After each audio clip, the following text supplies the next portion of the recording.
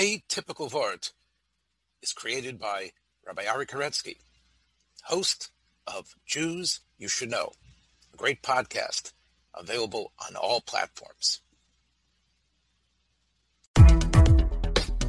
You're listening to the Yeshiva of Newark at IDT podcast. I'm your host and curator, Rabbi Abram Kibalevich, and I hope you enjoy this episode. It is somewhat trendy today to speak of and consciously avoid overcommitment. In our hyper-frenetic world with its zillions of options for work and play, so many people feel deluged, stretched to or even beyond their breaking point. A quick Google search of the term returns hundreds of articles and self-help resources with click-inducing titles like Why We Overcommit and How to Stop, and A Formula to Stop You from Overcommitting. Curiously, though, a similar search for the word undercommitment offers no such useful registers. Apparently, it is not a popular topic for pop psychology outlets or social media influencers to cover. In this week's Torah portion, we are introduced to two fascinating and obscure topics, juxtaposed to one another. The first involves the sota, a woman who has likely committed adultery and who faces the specter of public humiliation. If innocent, she is blessed magnificently, but if culpable, she encounters a unique form of degradation, an exploding belly, so that others will be dissuaded by her example. Immediately after, we learn about the Nazir, an individual who takes a voluntary vow to abstain from consuming wine or any grape products, to let his hair grow long, and to avoid ritual impurity. Without delving too deeply into the specific significance of either subject, I'd like to examine what the sages state about the back-to-back placement of the two sections. They explain that a person who witnesses the mortification of a sota, consequences of immoral behavior that perhaps was precipitated by alcohol abuse, should take a vow to avoid wine, intoxication, as a safeguard against going down the same road. Many commentators have posed a strong question. If someone sees this public scene clearly demonstrating the sota's consequences, wouldn't this person least require a vow to avoid the immorality that caused it? Isn't the witnessing of the spectacle deterrent enough? The great ethical teachers explain that, in fact, although someone can observe a gruesome scene and be inspired to a particular behavior, without concrete steps, this sentiment dissipates. And in fact, over time, cynicism may even set in its place. Reasonable enough, but I'm still left wondering why such steps must take the form of a neder, a vow, a rather serious statement, akin to a promise or giving one's word, which carries with it ritual consequences. In my work on campus, I often encounter students who, at least by their own account, would like to engage more in Jewish practice or study, but simply cannot commit. I do not doubt that, in some cases, the person is simply too stretched and the resistance is warranted. But other times, I wonder if this fear of overcommitting actually holds people back from engaging in meaningful pursuits they really could manage.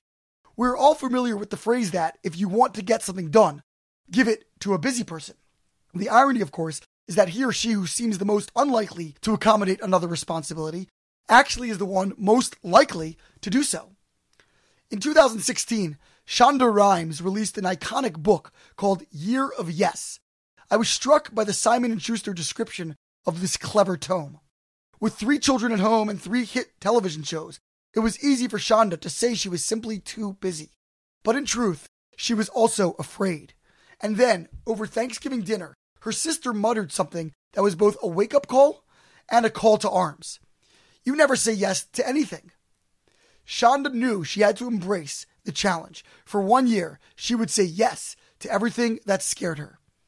Perhaps this explains the otherwise confounding midrashic teaching that the Torah was given with the mountain held over the heads of the Jewish people, compelling them to accept it, an event we just marked this past week on Shavuot. God, who created human nature, understood that if we don't feel we must do something, we often won't. How then can we discern in any given situation whether our reservations are authentic or simply a function of fear or indolence? A couple of possible strategies. First, if I reject an opportunity and afterwards come to resent or denigrate it, that may be an indication that deep down I recognize what I should be doing, and a defense mechanism is kicking in to protect my ego.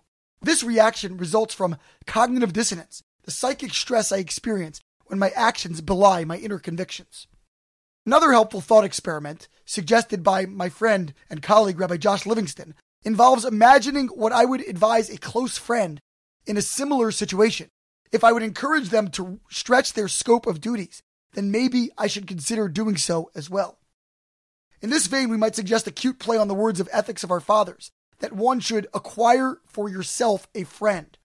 Instead, we could read it as acquire yourself as a friend, that we can pursue a more objective inner voice by counseling ourselves as we would a dear companion.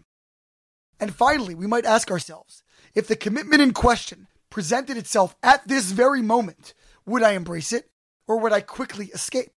By pruning the scenario of any external considerations, travel, inertia, and the like, we can isolate the dilemma itself and access greater clarity.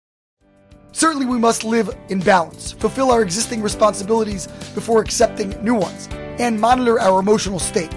At the same time, we can remain cognizant of just how short life is, how precious is each fleeting moment, and how meaningful commitments can elevate our time here from the pedestrian to the truly sublime.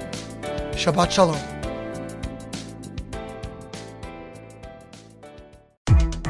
Thanks for joining us for another episode from the Yeshiva of Newark at IDT Podcast. Be sure to subscribe on your favorite podcast app so you don't miss a single episode.